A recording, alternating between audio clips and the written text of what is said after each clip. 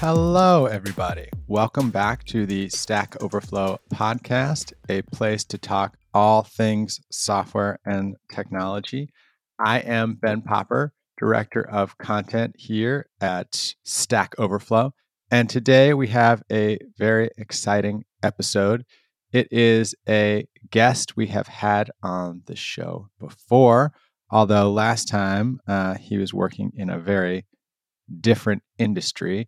So we're excited to have him on again today and to chat a bit about some of the new things that he's working on. Elliot, welcome back to the Stack Overflow podcast. Thanks, Ben. Thanks for having me back. It's great to be back in a very different context. Yeah, exactly. So for folks who are listening, tell them a little bit about who you are, what it is, you did a little bit, just that quick, fly over your earlier part of your career, and then what it is you're diving into now, because I know you're trying to start something new.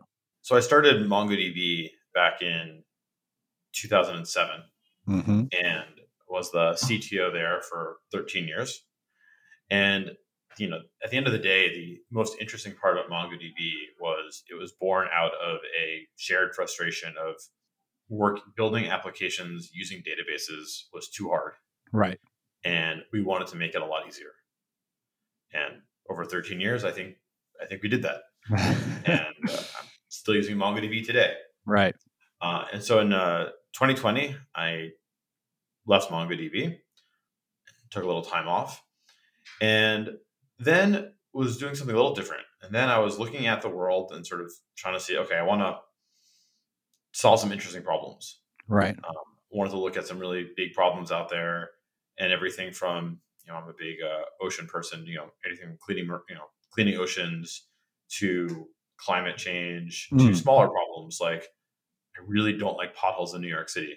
Like riding bikes or scooters in New York, potholes are frustrating. So you're running for mayor. I got it. That would not be fun. So I was looking at all these problems, and one common theme was that they're all expensive. They're all hard to do. There isn't enough people to actually get all these things done. Right? If you want to go clean up all the garbage in the ocean, like, you're not going to get people to do that. Even things like managing forests better, like, it's hard to get people to go do that. Yeah. And so sort of the obvious solution was there should be more robots. Right. And if you're anything like me, you've sort of been seeing robots on stages at keynotes and conferences for 20 years. And there's always this, any day now, there are going to be robots doing useful things. And there are some things out there. There's definitely more and more automation. There's more robotics, more things. But if you're in New York like me and you walk around the streets of New York, you're not seeing any robots. No, not even those fun little delivery ones. Yeah. Right. And even, so maybe in some places you're starting to see those. In your house, maybe you've got a Roomba, but it's nascent, right? There's very few actual things out there. Yeah. So if you're someone like me, you do what I would do and be like, great, I'm going to go buy a high-end robotic arm, put it in my living room, and try to make it play chess against me. And see what happens. What happened? Which is what I did. Yeah. And I consider myself a pretty good developer. And it was one of the most frustrating experiences I've had as a software developer. Just the amount of effort and work to make this thing do something as simple as play chess, which isn't all that hard, was kind of shocking. And so then I started working with a couple of people, and we sort of dove into this problem of, why aren't there more robots doing useful things? Why is the software in the robotic space hard to use? What's going on? Yeah. And then if you take a step back and think about it more, I obviously know and work with a lot of software engineers. And when I've asked them casually, have you thought about robotics? Would you ever start a robotic startup company? It's very definitively no. You get answers like, yeah, I played with Arduino in college, or I played with Lego Mindstorms in high school. Right. You get a lot of people who are into the, like hardware seems cool, but it seems scary. Yeah, hardware is hard. I mean, for background, I was the drone beat reporter at The Verge for a long time and started covering, a number of other, robotic ventures because I was learning a bit about that world. A lot of companies that, tried had difficulty, not just in, creating it, as you said, and getting it to perform as you wanted, but then supply chain issues and manufacturing and competing, in my case, against, Chinese companies like DJI that had all that stuff right in their backyard. So when you're, Yeah, I think in the United States, at least, and you're talking about creating a software company, it's a level playing field. You can go from 0 to 1 pretty fast. And, you might even have an advantage given that all the software engineering talent here. But hardware, creating things at scale, I think is where a lot of people don't want to face that challenge on the hardware side. Yeah. But I think it's even deeper than that, which is the amount of effort required to get hardware is one thing, but the amount of effort to take that hardware and actually make it do useful things at scale is even harder. Right. So what I will say is the price of hardware, the ability to get hardware and things has come down quite a bit and is much easier now than it was 20 years ago. The other thing that's really interesting that's happened is as computers have gotten faster, right? The amount of computing power you can get for under $100 in a Raspberry Pi right now is enormous. Right. So part of the challenge in the hardware space and making hardware is that, is one thing is this notion that there's a lot of custom circuit boards you need to do and a lot of custom things. And I think that a lot of that stems from lack of great software in the hardware space. I think there's a lot of mythology around what is required to build hardware. Right. And if you look at things like 3D printing and all the things we're able to produce locally quickly now, again, the computing power in a Raspberry Pi, the ability to do things like that, like you can 3D print and laser cut things, and we can do it in our office and build things remarkably quickly, maybe slightly more expensively. But then you have to completely change the paradigm of how you think about taking that hardware and bringing it to life. I recently got a 3D printer. One of my children is really into the world of mini figurines these days, and I figured I could save a lot of money printing them at home and also repair all the ones that get broken when he steps on them and stuff like that, just print them again. One of the things that kind of blew my mind there was the open source software in the space, in this case, Prusa Slicer, which is, maintained by a big community.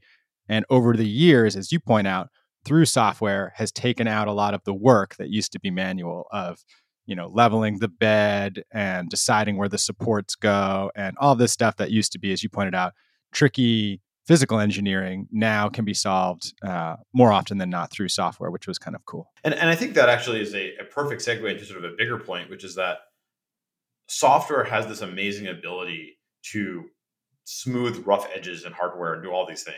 Right. I think that's a great example where filling in supports, right? The hardware didn't change, right? You don't need different 3D printers to enable that, but you do need a large community of software people and good software engineers to make those things happen. And right now, take robot vacuum cleaners. Yeah.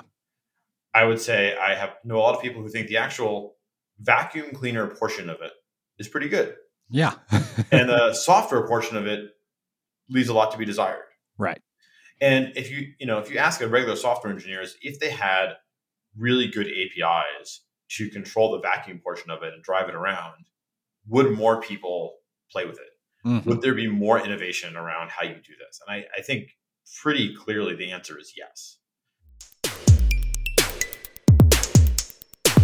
Auth0 by Okta is the leading customer identity authentication provider.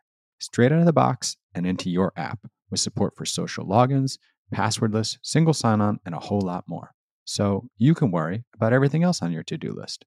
Visit developer.auth0.com/stack and let them know the podcast sent you.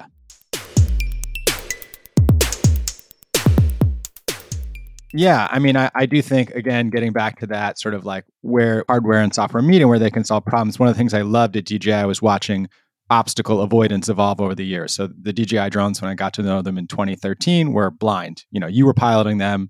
They could return to home, but if something was in the way, the drone would not see it and it would just go right into it. And over the years, they've gotten to the point where the drone can follow you through a forest and, dodge trees and branches and all that kind of stuff. And that's happening through, ultra fast computation on device, seeing what's out there in the world and figuring out the best path to take.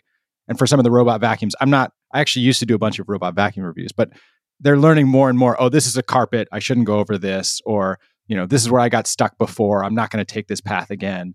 And so, some of the things that are obstacles in the physical world are starting, as you pointed out, to be solved by hardware. Interesting to think about it more, as you said, like are there APIs and are there ways to enable other developers to do that?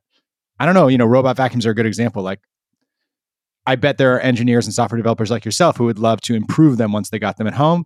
I bet most of them are pretty locked down and not really something you can, tweak and upgrade on your own, right? Correct.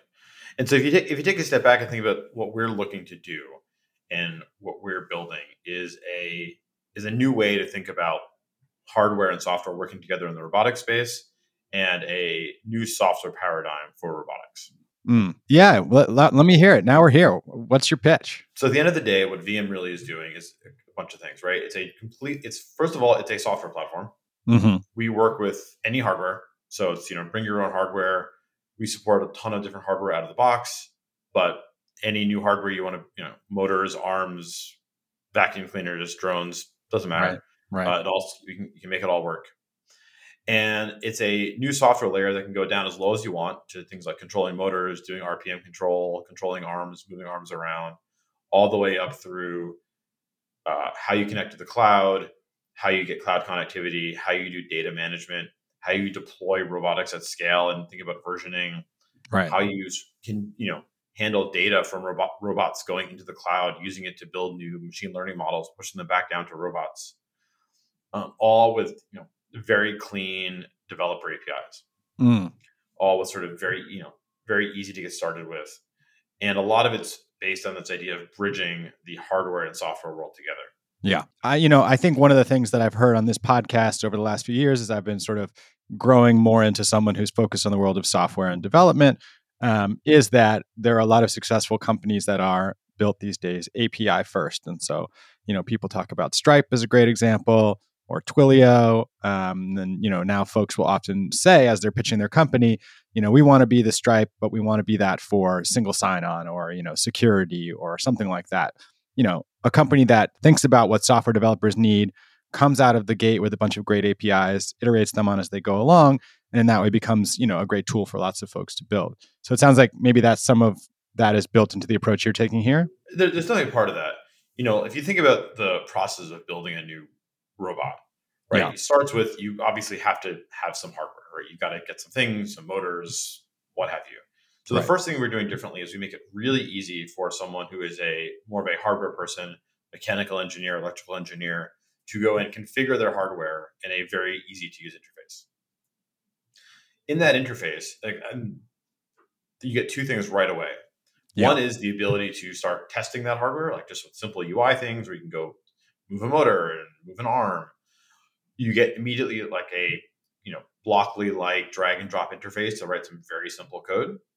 But at the exact same time, you also now get APIs for software developers to use all that same hardware with higher level features added from any language that you want. So before, you would have a hardware person would put something together. They might hack together some control scripts on an Arduino, and then kind of the software engineers would get it and kind of have to start over.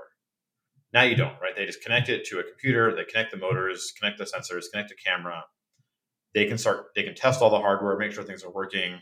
In parallel, a software engineer can take that exact configuration, start writing code, write it whatever language they want, and just get going. Interesting. So on that supply side, you mentioned, like we want to make it simple to figure out what components to work with, and then, from there layer up to how to put them together and how to, create the software that makes it run. Do you give like a suggested set of components? Do you make your own? Do you have partners? Like when people go out to buy the things that they need, where do they start? We have hardware that we recommend that we like, or we know works well, but we also know there's a lot of hardware. And I think one of the things that we care a lot about is that, let's say there's a motor controller you're using, and then for whatever reason, you can't buy it anymore. Right. It shouldn't be so stressful, and you should be able to get a new one and not have to change your code, right? Maybe you change the configuration for a different version of the product because you can't buy 1,000 of this certain motor controller anymore, but the code shouldn't have to change. Right. If you want to go from one robot arm to another robot arm, again, the code for controlling that, the code for your application shouldn't change. Gotcha. Just the driver. Yeah. And so while we do sort of have like, hey, we know this hardware works, this kit is a nice kit to get started with. Yeah. We strive to be as hardware agnostic as possible. Mm-hmm. There's a lot of great hardware out there of all sorts of kinds of hardware, and we're happy to work with all of it. And so, for folks who are listening, are there certain languages or frameworks that, if they're familiar with, this would be easier for them? Like when they come to this, what kind of, code are they going to be writing? So one of the core beliefs we have is that we want to be as flexible as possible. So everything we do is based on gRPC, which means that you can use any language that you want. So, the languages that we use a lot and sort of most of our examples are going to be in right now are Python, C++, Go, TypeScript, Mm-hmm. but it's all basically any language you want is fine. Yeah. In terms of frameworks, another thing that we think a lot about is trying to have a very low overhead of things you have to learn to get started. Right. And also things that are sort of normal in the software engineering world, we're really trying not to reinvent for the robotics world. Mm. If you want to do machine learning, you can use TensorFlow. If you want to, the make files, the tools, they're all going to be the same tools you're using. Right. There's nothing, you want to build a web application for your robot, like use whatever web tool you want, and you can just communicate directly with the robot using sort of our tools. So we're really trying to sort of be hey, here's this framework you have to use. No, all robot applications need to be written with this tool. If you think about the software world, it's very clear that sort of APIs, services make it easier for developers to build faster, to iterate faster, for teams to scale. Right. And we're trying to bring a lot of those ideas down to the robotics world and only changing the things that have to change for the robotics world. Gotcha. This is a new company. What's your role there, and how many folks do you have working with you at this time? Yeah, so I'm running things right now as CEO, and we have about 65 people right now. As you can imagine, most of them are engineers. Mm-hmm.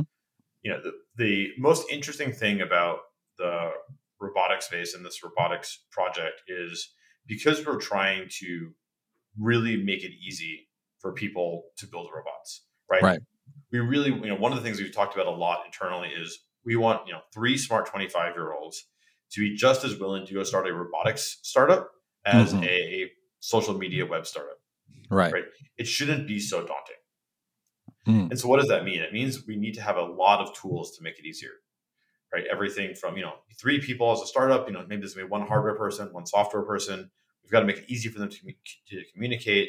We've got to make it easy for them to write software and iterate on software quickly. We've got to make it easy for them to, deploy, scale their applications, and then keep adding features and keep adding people to their team. So there's a lot of pieces. I guess, are you and I talking about this before it's launched, or do you have examples of like users and beta testers that you'd like to discuss? We're now in public beta as of October 11th. Gotcha. In public beta, we've been working with customers for about the last 8 months. Gotcha. In a pretty wide variety of use cases. Mm-hmm. Everything from inspection and search and rescue to things, in the agriculture space, to things in commercial kitchens. Nice. And so, you've had, as it sounds like, folks coming in from a lot of different areas. It's interesting. Again, when I was working at DJI, we saw people starting to take the drones and modify them, as you pointed out, for search and rescue. And then we would come up with a new tool that sort of was built in that, helped it do that, but with less battery life and, more integrated. Same thing across, agriculture. Like first people were just doing that ad hoc, and then, they were building drones that had sprayers on them. So like they kind of followed the market. And it sounds like what you're trying to do is create a platform so that for all these areas where robotics have robust applications, people can do it themselves. If folks want to check it out and get involved, what are their options? Like, do you have different tiers for, a student or a hobbyist who's curious versus someone who knows like, hey, I'm a farmer, or, someone doing land management. I know I want this kind of robot, but I always felt too intimidated to build it. Like, what are the entry points, I guess, for folks to check you out and try using your stuff? Yep. So taking a step back for a moment, and we'll come back to that. Another core belief we have is that there is a lot of things to build in this space. And so we believe that open source is going to play a huge portion in robotics. So everything that lives on robot, right, that VM produces is open source.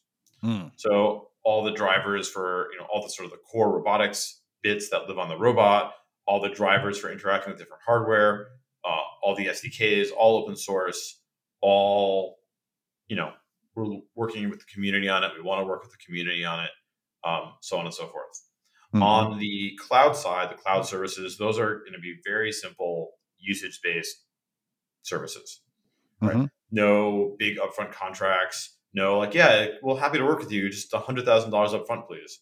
Right. None of that, right? Free tiers, get started. If you've got a small robot doing something small, you're going to have a very small bill. Gotcha. So very much designed for, your hobbyist, your early software engineer, your tinkerer to get started. No big costs. They just come in and they just start building stuff.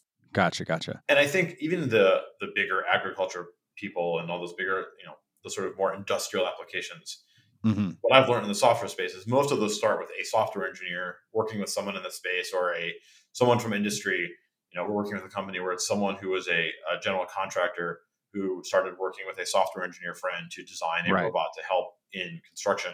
And I think that's going to be a lot of what we see is someone who really understands an industry, whether it's construction or agriculture or health tech, working with some of their software engineering friends to bring a new robotic idea to life. And in those cases, they can get started for free with VM. We will offer and, have things like consulting packages. And we very much want to help people build robots. Right. And we also are keenly aware that this space is very early. Yeah. Right. There's a lot of questions about how do you get a new piece of hardware, a new robot into production? How do you get it working correctly? How do you scale it? What are the right business models? These are all sort of a lot of unknowns in this space, and we want to help with all of those. That's very cool. Well, I have to say, I love this idea. I, just in my gut feel like it's not going to work. So I'm glad that you're going after it because I think that means it's exciting. And, if it does work, it could be really impactful. I'm trying to remember the right name, but Chris Anderson, who used to be the editor-in-chief at Wired, went on to create like an online community. I think it was called DIY Drones. And it was a similar thing where they tried to make everything open source and folks were all building together and they were all sort of learning from each other. And over time, they developed software that became, in some places, industry standard. You could download their sort of autopilot software, and then if you were building a machine, all of a sudden it was much easier because you didn't have to start from scratch. So it would be very cool to see that applied not just to this specific category drones, but more broadly to robotics. So yeah, I think we'll have to check back in a year and see how you're doing because would certainly be cool, as you pointed out, to walk around the streets and see more robots in action. Everybody likes, well, not everybody. Some people are scared of that, but yeah, I mean, who wouldn't want robots, wandering around, collecting trash or filling potholes? Filling potholes, right? Okay, the benevolent robot custodians. I hope we see them in the near future. Well, Elliot, thanks again for coming on the show. I'm happy to talk to you again. You always have big ideas, and I'm glad that you're working on something new and exciting. So I'm eager to see how it turns out. Great.